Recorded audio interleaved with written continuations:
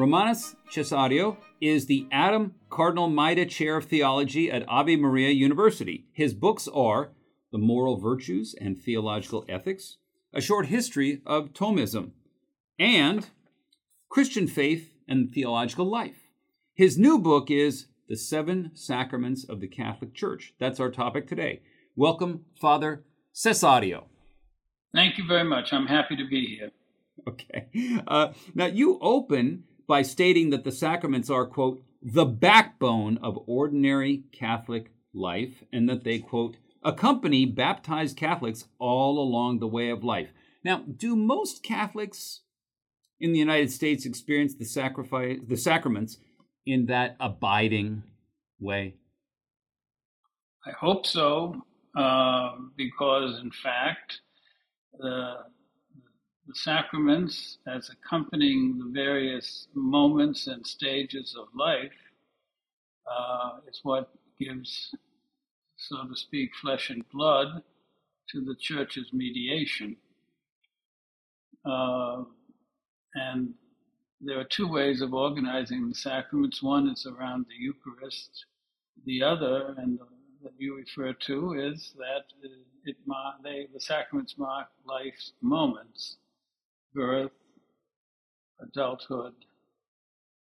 The Eucharist and penance go together to bring about the unity and charity within the community, and then the sacraments of service to the community, marriage, matrimony, and holy orders provide for the growth of the Church. Both are necessary, one, of course, for human reproduction and the other for spiritual generation. And then the final sacrament, the anointing of the sick, prepares everyone for the inevitable circumstances of life that we call death. And I would say that Catholics who participate in a normal parish life will observe that sequence that I just outlined. You know, that jumps ahead to a question I was going to ask, and I'll go ahead and pursue that. As you say, you say actually in the book, deeper into the book, that the seven sacraments operate, quote, in resemblance to the stages of a human life.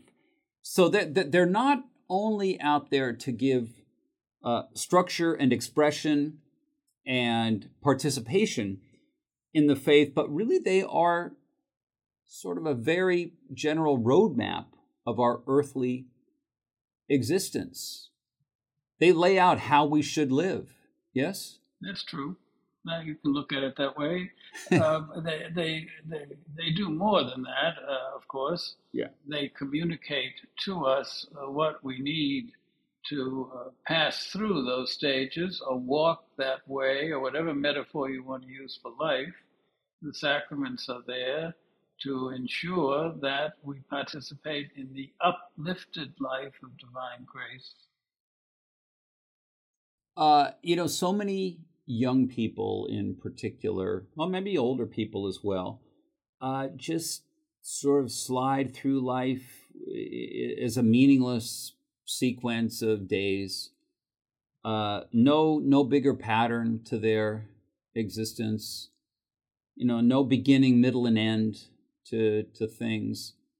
The sacraments could give them that, couldn't they? Yes, and what you describe in a word is very sad. It hardly needs to be said. Or, more likely, people substitute created goods for the uncreated good of God. That's the dramatic choice, of course. But the sacraments are concrete ways of drawing people in and reminding them of the need to live a life that is well ordered. That's especially true of both the sacrament of penance and reconciliation, which is meant to correct disorder. And it's also true of the Eucharist, which is meant for those properly disposed to grow in the very things you said are lacking: meaning, purpose, expectation, hope. The Eucharist, of course, is a sacrament that not only strengthens us here below, but prepares us for as St. Thomas says, the pledge of future glory. Let's go back, because I want to tell people this is a weighty scholarly examination of the sacraments, their meaning, and also their history, their development.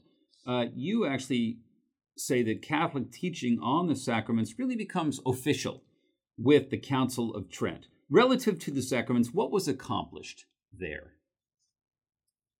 Well, the Council of Trent, as you know, was held as part of the Catholic reform that followed in the 16th century after the Protestant reformers issued various complaints about Catholic life. Much of it, as the expression sola gratia, sola scriptura, sola fide suggests, was with an absence of the sacraments and an absence of all sacramental mediation.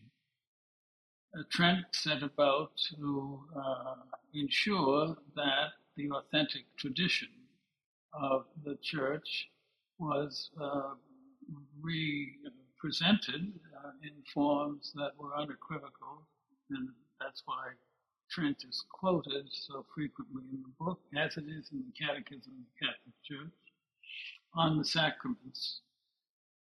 When I use the word official, it's not to say Trent invented the sacraments or Trent suddenly gave new meaning to the sacraments, but the fact of the matter is that prior to Trent, there were different opinions about how the sacraments work, even about the number of the sacraments. For example, it was it was held in some quarters that things such as the coronation of a king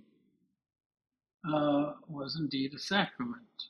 And the historians know that the great amount of energy that was done to preserve the sacred ampulla, which was kept in the Cathedral of Reims in France, as we say in English.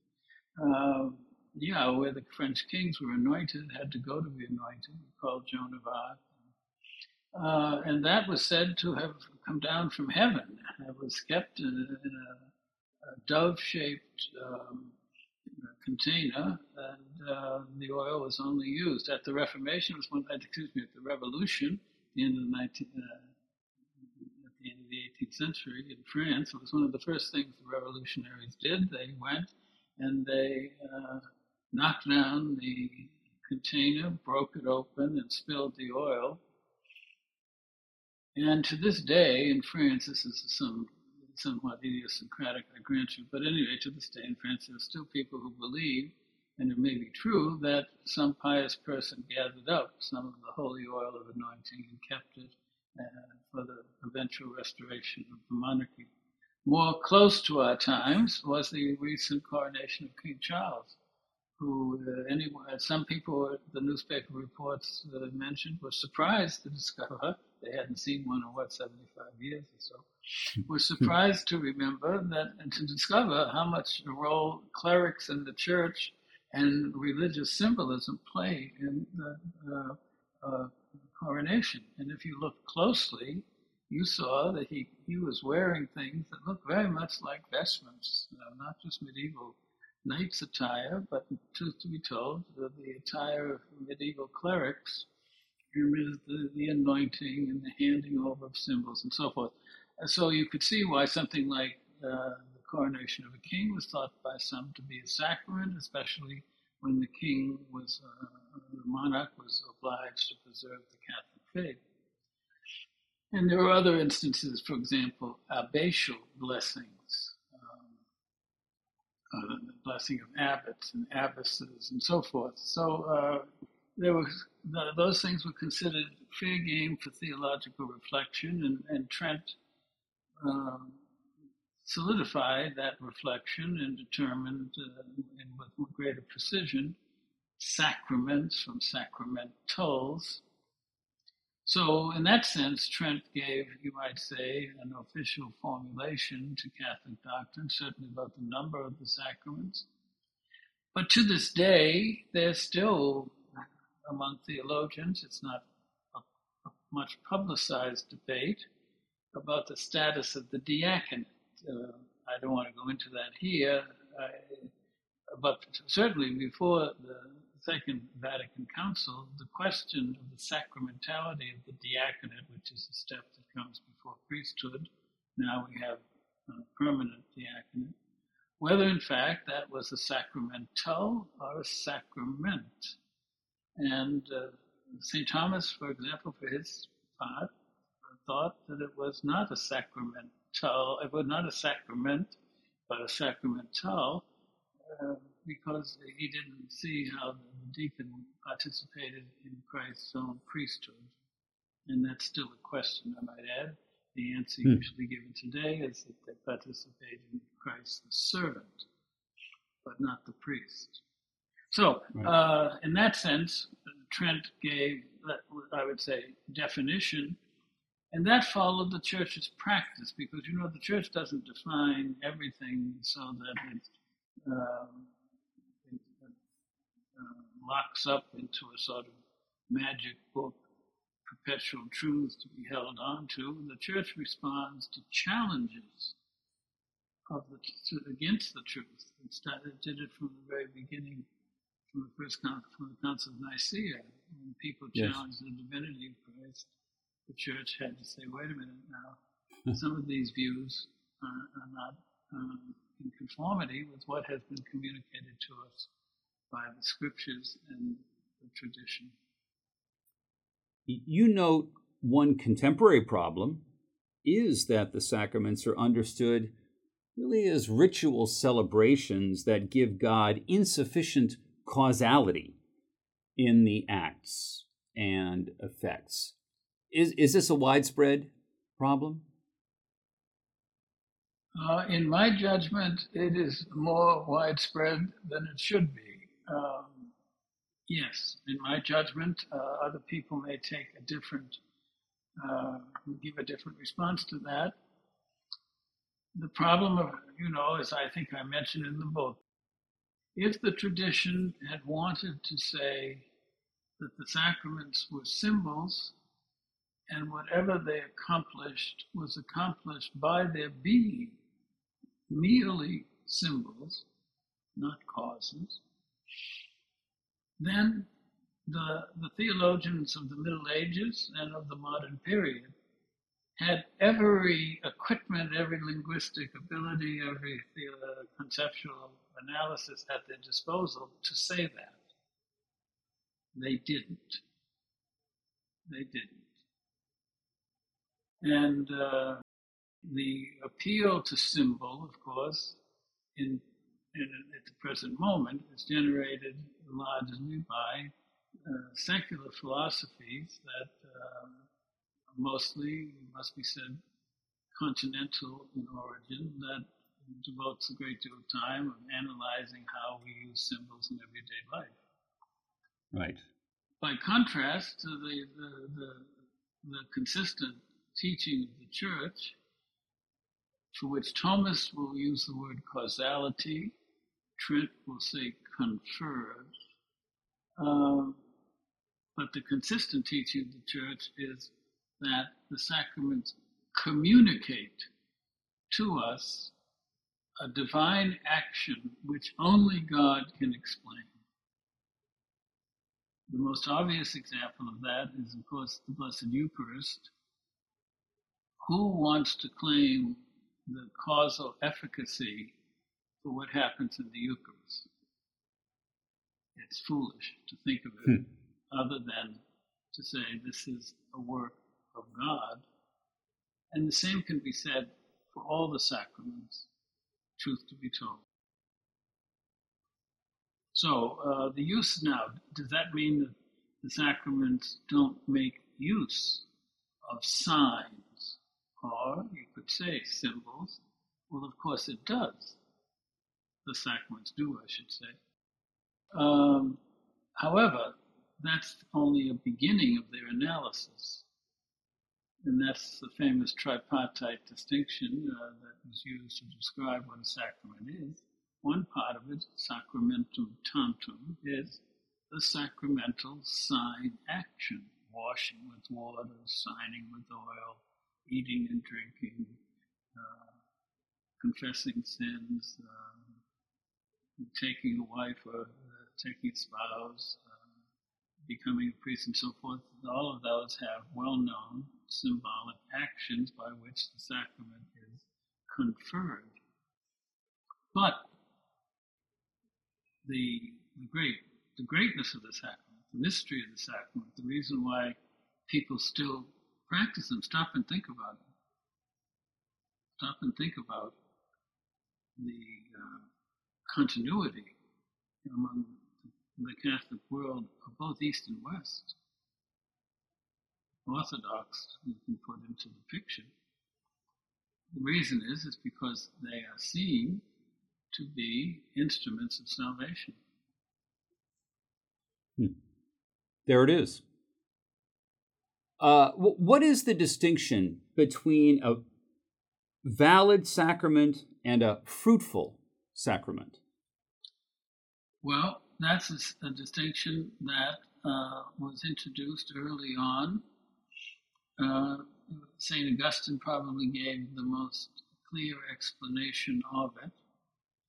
And it arose because it happened that some people who received baptism, and indeed, it must be said, it will come as no surprise to many people, some priests who received holy orders subsequently apostatized, that is to say, they gave up publicly the faith, usually under the threat of persecution. This is during when the Church of the Catacombs. And everyone knows that the Roman emperors were not favorable to Christianity because, for reasons that are well laid out. In any case, and then the question arose, especially after the persecution would subside, as it did. It depended on the dispositions of a particular ruler, but when it subsided, the question was, what do we do with repentant, baptized, and priests who apostatized? And one party said, well, that's such a serious sin, giving it all up, that they must have to be rebaptized, reordained, and start all over again. Yep. And both the Pope in the 3rd century and later with St. Augustine, the Church in her teaching said, wait a minute, that doesn't sound right. It sounds, it almost sounds too logical, because it means that a person, by his or her sinning, can frustrate a divine action. And that really doesn't compute. Here we have God doing something, and a person, by even as serious a sin as apostasy, undoes it. And St. Augustine then explained with the famous reference to a sheep. He said that the sheep who strays from the flock, when the sheep is found, it still bears the brand mark of the owner and should be returned to the owner. In Greek, the brand mark comes out sounding very much like the English word character. So there's a way of a sacrament this is the abiding sacrament, that can confer a character even if it is frustrated by subsequent sin, or as later became recognized, even if the one who receives the sacrament is in leaving aside baptism, which takes care of everything. But if you talk about confirmation, you can talk about holy orders, you can talk about matrimony. Even if the person, in fact, remains in a sinful state, seriously sinful state, and receives one of the sacraments without entering into simulation, that's another issue, but receives it half-heartedly perhaps, but nonetheless goes through it. This is a pastoral problem for many priests, especially with young people. The sacrament works. It is valid, but because of the concomitant sin, whatever it may be, not fruitful for reasons that are clear, because you can't be loving God and not loving God at the same time. So it has a historical origin, and it has a contemporary application. This is why, contrary to what many people think, there's no such thing as an ex-priest. There are priests who are no longer allowed to function. There are priests who are, in fact, removed from the clerical state. But what's never said is, in the letter that would be given to such an unfortunate man, it is pointed out at the end that were such a one removed, this is the most serious punishment, removed from the clerical state, encounters a person in need of the last rites, which is to say the final sacraments, he not only may or should, but must administer the sacraments appropriately to such a person. And that's a sort of testimony, even that's very au courant, unfortunately I'd have to say so. He could do such a thing with full legitimacy and with the full power of the sacrament he had received. Another example is marriage, but go ahead. Well, I was gonna bring up another issue there about perhaps some misunderstandings of the sacraments. Catholicism speaks of holy mysteries, but the sacraments do not contain any hidden realities or occult symbols, correct? Well, let's clarify the language a bit. Occult has nothing to do with Christian worship, number one. So occult is not, we don't speak about occult. Occult usually refers to most likely imaginary, nefarious influences or powers. Is it right to call the sacraments mysteries? Yes, of course they are. And in fact, there's a long tradition of calling the sacraments mysteries. And that's because the sacraments require faith. It's not just the washing with water and saying words that creates the mystery. It is that the one who administers it does it in conformity with the faith of the church, even if, in the case of baptism, the person himself doesn't share the faith. And the same is true for all of the sacraments. The prerequisite is that the person believes that this is an instrument of salvation and doesn't take it to be, for example, a purely cultural observance, which would, and that's the hidden part of the sacrament, then, is in the faith of the one who receives it and the faith of the one who administers it. Right. The second half of the book covers the seven sacraments one by one. In discussing baptism, you raise an important point made by Thomas Aquinas, who is the most cited authority in your book, and that is the difference between the institution of a sacrament and its, quote, necessity for use. Baptism, for example, was instituted when Christ is baptized in the Jordan, but the necessity only comes with his passion. This is an important distinction, isn't it? It is. Yes, it's an important distinction. So, from the very beginning, the most common representation of the sacraments, the patristic people talk about this, is to show usually a woman with a chalice collecting blood coming from the pierced side of Christ. To this day, in the Mass for the Sacred Heart, which I surely mentioned somewhere in the book, the priest says that from the pierced side of Christ is the fountain of the Church's sacraments. And the reason for that is that the sacramental efficacy comes from the defining moment in Christ's life. One cannot read the New Testament and not come away with an appreciation for the fact that the high point is the Passion narrative, and that everything in a certain sense leads up to it. And that involves us in the mystery of salvation, the efficacy of Christ's death, why he had to die on the cross, what it means to make satisfaction for sins, why it is that in making satisfaction for sins, he also brings a new life of grace.